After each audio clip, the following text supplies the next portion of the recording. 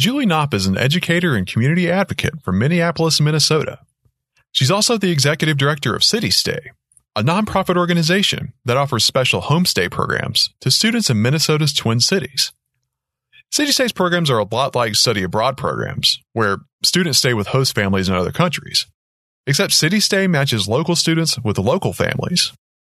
Their goal is to educate Minnesotans about the diverse cultures not far from where they already live, and to encourage trust between residents of the Twin Cities. I talked with Julie about this one-of-a-kind idea, and about what CityStay has accomplished so far. I'm Josh Morgan. My conversation with Julie is coming up next on The Plural of You, the podcast about people helping people.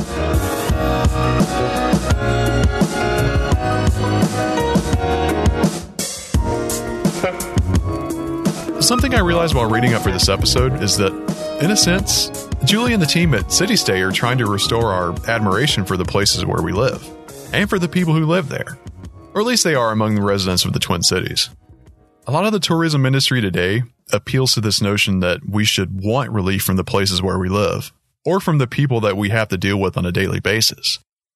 Now, I like seeing new sights too, so I'm not saying that traveling's a bad thing, but I think sometimes we plan faraway trips as a way to leave the problems at home behind.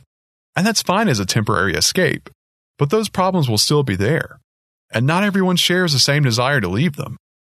I think what I'm trying to say is that the occasional trip somewhere new is okay, but we often look past the value in places where we live when planning to take a break.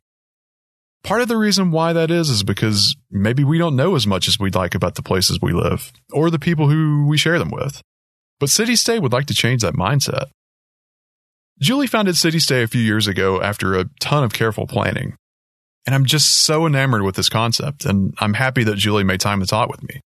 To me, CityStay is a perfect example of what's possible when our desire to help others is as strong as hers. Here's Julie Knopp, the executive director at CityStay.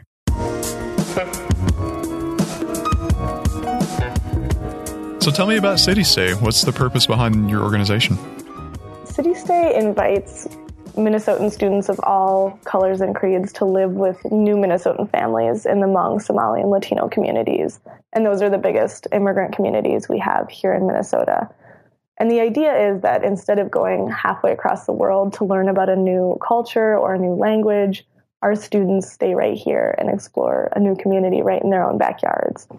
So, for example, most commonly we might have a white student who was born and raised in Minnesota staying with a family from Somalia who immigrated to Minnesota 10 years ago. Or we might have an African-American student who's staying with a multi-generation Hmong family. Some of the family members might be from Laos, and some of them might be born here in the Twin Cities. And we work primarily with high school students, again, of any background, but usually born and raised here in Minneapolis, St. Paul. And we allow them to live for a period of time with a family from a different cultural community, just a few miles from their real home. You know, I wasn't aware of an organization like CityStay until I came across yours. Like, are there other organizations like this? As far as we know, this is the only organization like this in the country. We've done a little research into it, and we found a university in Wisconsin that was offering some homestays in the Somali community for students who were doing a course related to Somali culture. But as far as offering these experiences to high school students and more broadly to the community, we really offer this to anyone who wants to bring forth a group, then we haven't found anything quite comparable. Okay. When someone comes to you and they express interest in trying out one of your programs, how does that work? What's that process like? So at this point, our students are largely sourced from high schools. So the high school will recruit within their community, within their institution, and then bring a group of students to us who will go through the program. One of the reasons that this is really helpful is because students are really intimidated by this experience, and that's completely understandable. I know I would be too. You're walking into a stranger's home, and not only a stranger, but a stranger of a completely different culture. So it's been comforting to students to know that other people at their school have done the program, or they'll be doing it with other people that they know. So it's been when we've recruited more broadly to the public, it's been more difficult, and it's been more helpful when students come as a group.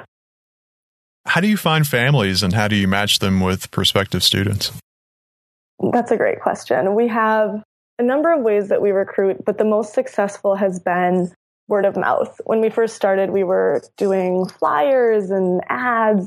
And as we learned more about the communities we were working with, and as we had more volunteers from those communities, we learned that it's just not the most effective way to reach them and to build trust. So after a couple of our volunteers had found friends who wanted to host, those friends had positive experiences and then went on to tell other people, which is how we've grown that hosting pool. And students can request which community they'd like to stay in. We work with the 3 biggest immigrant communities in Minnesota, Hmong, Somali, and Latino communities. Although we don't guarantee where they'll be placed, generally that's one of the biggest factors that determines who a student will be staying with is which community they've requested to live in. And then we also, of course, look for what are their interests. It's really helpful when a student and a family both really enjoy cooking, then it's a good match, or if they both really enjoy outdoor activities, whatever it might be. What inspired you to found CityStay? Like, what about your background kind of led you to that point? When I was an undergraduate, I had studied abroad in Thailand for a semester, and I had also done a semester-long program on the U.S.-Mexico border in Texas, in El Paso. And in that program, I was studying in a predominantly Mexican-American community. And what really struck me about it when I got back to my college and reflected on those 2 experiences was that I had felt more like a foreigner in Texas than in Thailand. Huh. And for those who haven't spent much time in border communities, I would walk down the street and every corner I might see an image of the Virgin of Guadalupe. I'd hear traditional Mexican music. People would approach me in Spanish, just assuming that I must speak Spanish if I'm there. And in Thailand, there was a very big community of expats. Many people approached me in English. And I think I just expected to feel like a foreigner in Thailand, but I didn't expect to experience that in Texas, in my own country. And it really sparked this idea for me of how much untapped potential we have right now in our own country, in our own backyards for intercultural dialogue and learning. So after college, I spent a couple of more years on the border. I was working with kids with autism, and then I also spent about a year as a street performer selling jokes. And then after that time, I got kind of antsy to start this idea, and I came back soon after to start CityStay. What did you study in college? I studied an interdisciplinary major of sociology, psychology, and anthropology. Did you have a career in mind? At that point, I didn't. But actually, after college, I was hoping to go into something with cross-community dialogue. And I specifically wanted to study Muslim-Christian relations. So I spent a few months doing a graduate program in religious studies. And what I found was it really wasn't helping me to build the skills I would need to get CityStay off the ground. And as that was kind of what I wanted to be doing, I left that program and started CityStay. And indeed, the skills have been really on-the-job training, especially with the nature of the program not existing as far as we know elsewhere. It would be hard to kind of get a lot of these skills. I was wondering, what is the experience like for a typical student that goes through a program like yours? So they start with an orientation, kind of setting their own learning goals and learning a few do's and don'ts for the communities that they're going to be in. After orientation, students have an informal meal with host families. It's the initial meeting for all of the students and families, and it kind of creates a comfortable atmosphere because you have your fellow students there, the families have their fellow families there, and they all kind of informally mingle. And then they go home for a couple of days, the first kind of weekend together. And every day during the program, students and families are asked to choose a collaborative kind of activity. So there's a list that we give them. It might include learning a dance from the family's culture. It might include cooking a meal or learning a game, gardening, whatever it might be. On the following Monday, students come back and they have the opportunity to teach one another about what they've learned from their activities as well as just their homestay in general. We also have during the day some programming with speakers who come in and engage the students, as well as going to community sites, malls, museums specific to the largest immigrant communities in Minnesota. Oh, I wasn't aware of that, like school assemblies and such? Yeah, it's a sort of academic programming. Because host families largely are working during the day, it's helpful, we think, to supplement the students' homestay experience with both debriefing time and kind of additional experiences in the community. And for me, this has been one of the most valuable parts of what we do. I've often worried that we would be kind of preaching to the choir, that a student wouldn't be willing to do the program unless they're already open to other communities. And what we find is that time, for example, let's say you're a student staying in the Hmong community, which is one of the biggest communities, immigrant communities in Minnesota. But then we have time where we're talking about the Somali community, where we go to the Somali Mall, we go to the Somali Museum.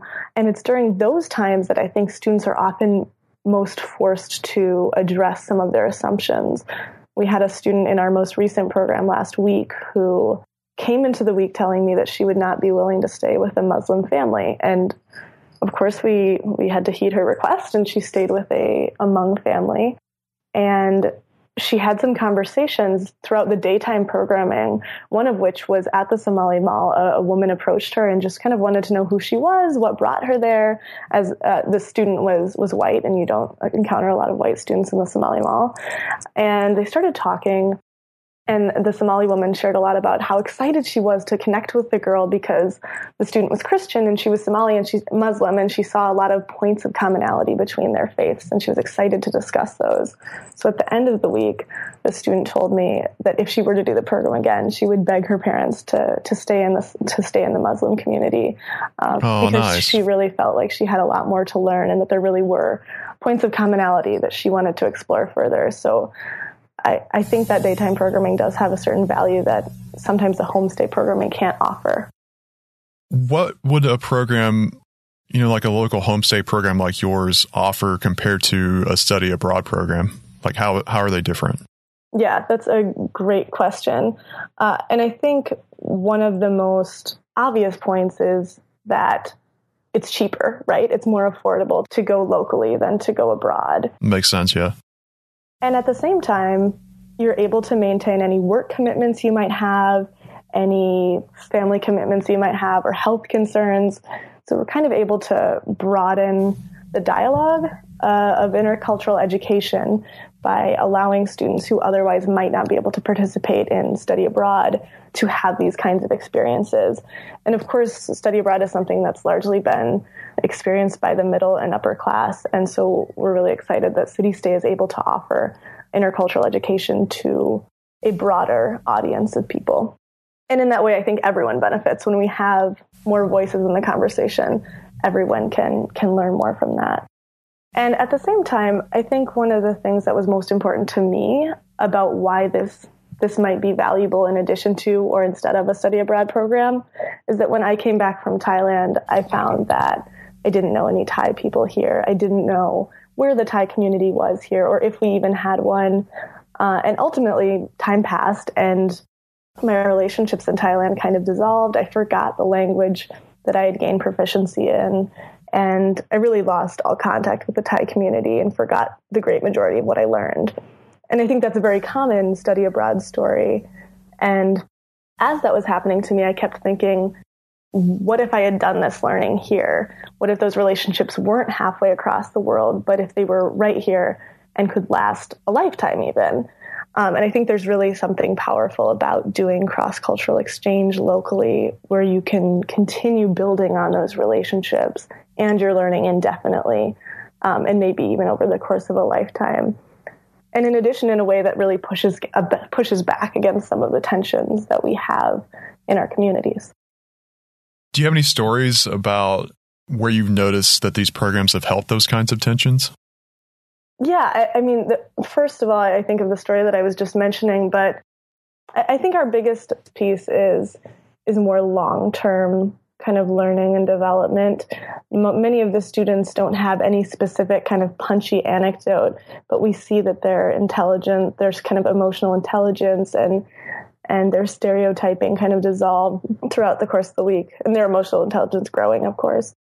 Having said that, there are, a few really meaningful moments that I can think of in addition to the story I just mentioned. We also offer, I'm not sure if you knew this, we offer daytime programming for educators or professionals. So if they're not able to do a homestay, we also offer trainings and seminars that help professionals better serve the communities, the diverse communities they work with. So what's involved with something like that? Generally, we have speakers and kind of hands-on activities where professionals kind of consider how they might be able to improve their practice with these diverse communities, and especially learning more about what the cultures they work with consist of. I'm often surprised when I go to talk to groups and find that some groups have never even heard the names of some of the communities we have here. We have almost 70,000 Hmong people in the Twin Cities, and sometimes I'll get questions, what is Hmong? So I think it's hard to effectively serve these communities when you're not even sure what their name is, let alone kind of the basic fundamentals of what the community might value. What are the strengths and kind of challenges of the community? What are some of the traditions in that community? I think there is a value for professionals who are not able to do a week-long homestay, still being able to engage with people from the communities they work with and learn about some of the tools that might help them better serve the communities in their job. But I thought of one specific anecdote in the trainings, because initially we had thought experiential learning, the kitchens and the living rooms of our host families are really where the most powerful learning happens. And we still believe that. But there have been some moments in the trainings where we've had aha moments that came simply from more formal teaching. There was one seminar I was talking about a woman I had recently met who worked for Habitat for Humanity. She worked with the volunteers, and she would often have the volunteers, mostly white, visit the homes of the families who had newly moved into the homes that these volunteers had built. And many of the families were Somali. And during these visits, a lot of times the volunteers would leave and the family wouldn't have said thank you. And the volunteers were very bothered by that. And they would say, what kinds of people are these who wouldn't thank us for a new home that they got for free?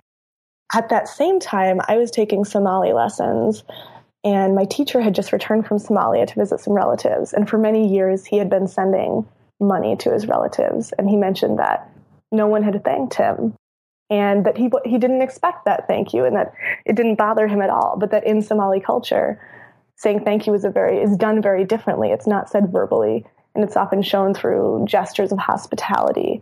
For example, maybe having the volunteers to their home to have tea, to have a meal, but maybe not verbally saying that thank you.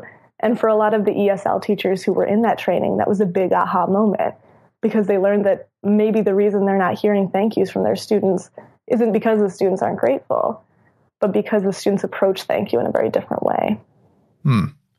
Yeah, I know in some cultures, I don't know about Somali culture, but saying thank you and showing like verbal gratitude can be kind of like a shameful thing. And they prefer to pay one another back, with reciprocity. So it's interesting that you were able to experience that. Yeah, exactly. I know you have the homestay programs and the training programs kind of spread out through the year. Mm-hmm. So what's a typical day like for you? Well, I have a day job in addition to CityStay, actually. I work in a Spanish immersion elementary school. And so CityStay is something that I have to take, unfortunately, a lot of time off for, and also do a lot of weekend and nighttime work. Okay. A typical day in a program is very intensive. Of course, we wake up early to prepare the day-long programming for the students. We often are visiting community sites with them and then coming back to facilitate that kind of student-centered teaching where they're talking to one another about what they've learned in their homestay. And then afterwards, we're often doing home visits to make sure that the home experience is going well. So during the course of a week, we like to visit each of the host homes to just see what's going on, making sure the student's feeling comfortable, making sure the family is feeling comfortable, and just ensuring safety. So there's a lot of different things that come up that make those days very labor intensive. And outside of that, on a time when we're not doing programming, there's just a whole range of things that take up our time, from seeking grants to trying to reach out to new host families, trying to reach out to new schools to start programs there, hosting events open to the public to just try to get one of our big goals is to just get people's feet in the door with thinking about these issues and communicating with other communities. And for some people, they're not ready to start with a homestay or even a day long or a meal in someone else's home, but just to start with more formal kind of classroom environments to talk about these issues. And then maybe from there, consider something more immersive. Are you originally from the Twin Cities? I was raised in the Twin Cities, yes. Okay. Well, I was going to ask, what do you think makes the Twin Cities a good home for CityStay? One of the things that is unique about the Twin Cities is that as of the last time I saw the numbers, we have the highest number of refugees here in the country. Oh, I wasn't aware of that. Yeah. And in addition to that, like many cities in the U.S., we have a very segregated community. There's something really interesting that I would encourage listeners to look up on Google is Flickr Race and Ethnicity 2010. And we find these maps on Flickr that have most U.S. major cities. And on each map, there are dots that represent a certain number of residents of a particular race or ethnicity, different colored dots for the different races. And of course, race is more complex than these kinds of cut and dry categories. But for our purposes, we see on these maps how the colors are just kind of clustered in the different areas. And it's so easy to see why we have so few bridges and why we have such little communication. It's amazing how segregated our communities still are. So with that in mind, we really value that, kind of creating those spaces for cross-community dialogue and to create relationships that cross those lines. Was there a moment, I guess, not long after you started CityStay, or I guess at any point, when you thought, this is going to work? There were a lot of moments when I might have thought the opposite. Oh, really? Maybe 4 months in, we were still kind of doing a lot of the initial concept development. And I met a woman who had worked with the Somali community. I think she'd worked with the Somali community for 20 years. And she told me this will never work. You won't find Muslim Somali families who are willing to participate in this program. The culture is too different. And as somebody who had much more experience than me working with the Somali community, I was concerned that she might be right. But I also was rubbed the wrong way by her comment. I didn't believe that all of the people in the Somali community would be that similar. And one of the things that continues to surprise me about this work is just how much diversity we see within each community we work with. And of course, the first host family that we ever recruited was Somali. And I think for each of those moments where somebody has said this won't work, there have also been, sometime later, the aha moment when we find out that's not true. So it's definitely been challenging, especially since we didn't really have a model to work off of, not knowing any similar programs. But I think the biggest moment when we knew it would work is when we were running our first program and seeing that it really was having the impact on students that we hoped it would have. We have students journal about their experiences, and just on the first couple of days of that program, I was reviewing their journals and just seeing the exact insights we hoped would be happening of these students saying that this was an eye-opening experience, and that they were really surprised by the similarities and the differences they were finding within the community they were staying with and their own community. Wow, that's great. What's something about the people that you serve, or maybe the work that you do, that the public may not be aware of, but you'd like for more people to know about? That kind of relates to what I was just touching on in that we really want people to know about the diversity within each cultural community. Sometimes people have asked us about if CityStay might be considered some kind of poverty tourism. And I think we see even there an implicit stereotype, that this assumption that immigrant families are poor, but that's often not the case. That's a good point, yeah. Yeah, we have several families, host families, who live in the suburbs, who have high-paying jobs. And for a specific example, we have the Indian American community, the Asian Indian community, where the median income is, I believe, about 90% higher than the median income of all U.S. households. And so I think we really want some of our students to have that experience in spacious suburban homes, and then have other students who are in small apartments in the middle of the city, to really push back against the idea that there is a singular immigrant experience. And we really hope that our families as well are taking away this idea that their students' communities are also diverse. We have some students, some families who have hosted multiple times, and the kinds of students they've received have been so different, even when they're from the same community. So we hope both sides, the families and the students of our programming, are really seeing how rich and how diverse each community here in the Twin Cities is. If someone were to encounter your organization and they were kind of inspired by it and they maybe wanted to start something similar, even on a smaller scale in their area, what kind of advice would you give them to start? Like, what have you learned that maybe you would do differently? I think the most valuable thing for us was having advocates within the communities that we were working with. We really couldn't get off the ground until we found connections within the Somali, Hmong, and Latino communities who really valued this work and wanted to advocate within their community to promote this program. They were the ones who got the first host families, and they were the ones who really helped us build trust and credibility within those communities. So I think that would be the most important piece of advice, to really build trust and make connections in the communities that you're working with.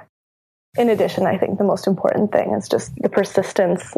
I think it was 2 or 3 years that we were working before we really ran the first full-scale program, because it was so difficult to build trust, and it was so difficult to get enough funds and get enough credibility to run a program. We had so many schools tell us, this program sounds fantastic. Please contact us once you've run a couple of these successfully. Yeah. It was a constant struggle to how can we partner with people without any history of partnership. So that persistence was really important as well. Yeah, you mentioned earlier that there were times when you were discouraged, and I could see why now that you mentioned that. Yeah. But I'm proud that you stayed determined. I mean, it's really admirable what you're doing. Thank you. And I think seeing, as I was saying, just seeing that it works for students is what was the most valuable. There was one student who was an immigrant himself. We've had a few students who have been from new Minnesotan families themselves, and he was from China. And when he lived in China, he saw the Hmong community, which is indigenous community from the mountains of Laos, China, Thailand, and Vietnam. And then he moved to Minnesota. And again, he saw the Hmong community here, and he kind of wanted to know, these people have been my neighbors in both of these places that I've called home, but I have no idea, I don't know anything about them. And at the end of our program, he said that he learned more in the week that he was staying with his Hmong host family about the people of Minnesota than he had learned in 3 years in the U.S. Wow. And I think, to me, that just speaks to the power of experiential learning. I know my most powerful learning experiences have been immersive ones, have been ones where I was learning in a hands-on way. And I think our students often experience that as well, that this is very memorable for them because it's such a lived experience in learning. Do you have any goals in mind for CityStay? Like, what do you see in the future? My main goal is just to increase the volume of students that we're reaching.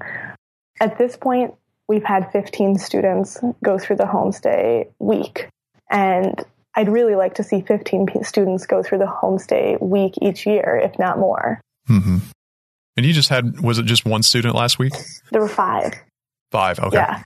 And so our goal is really just to increase the number of students and families we're able to reach and bring into this week-long program.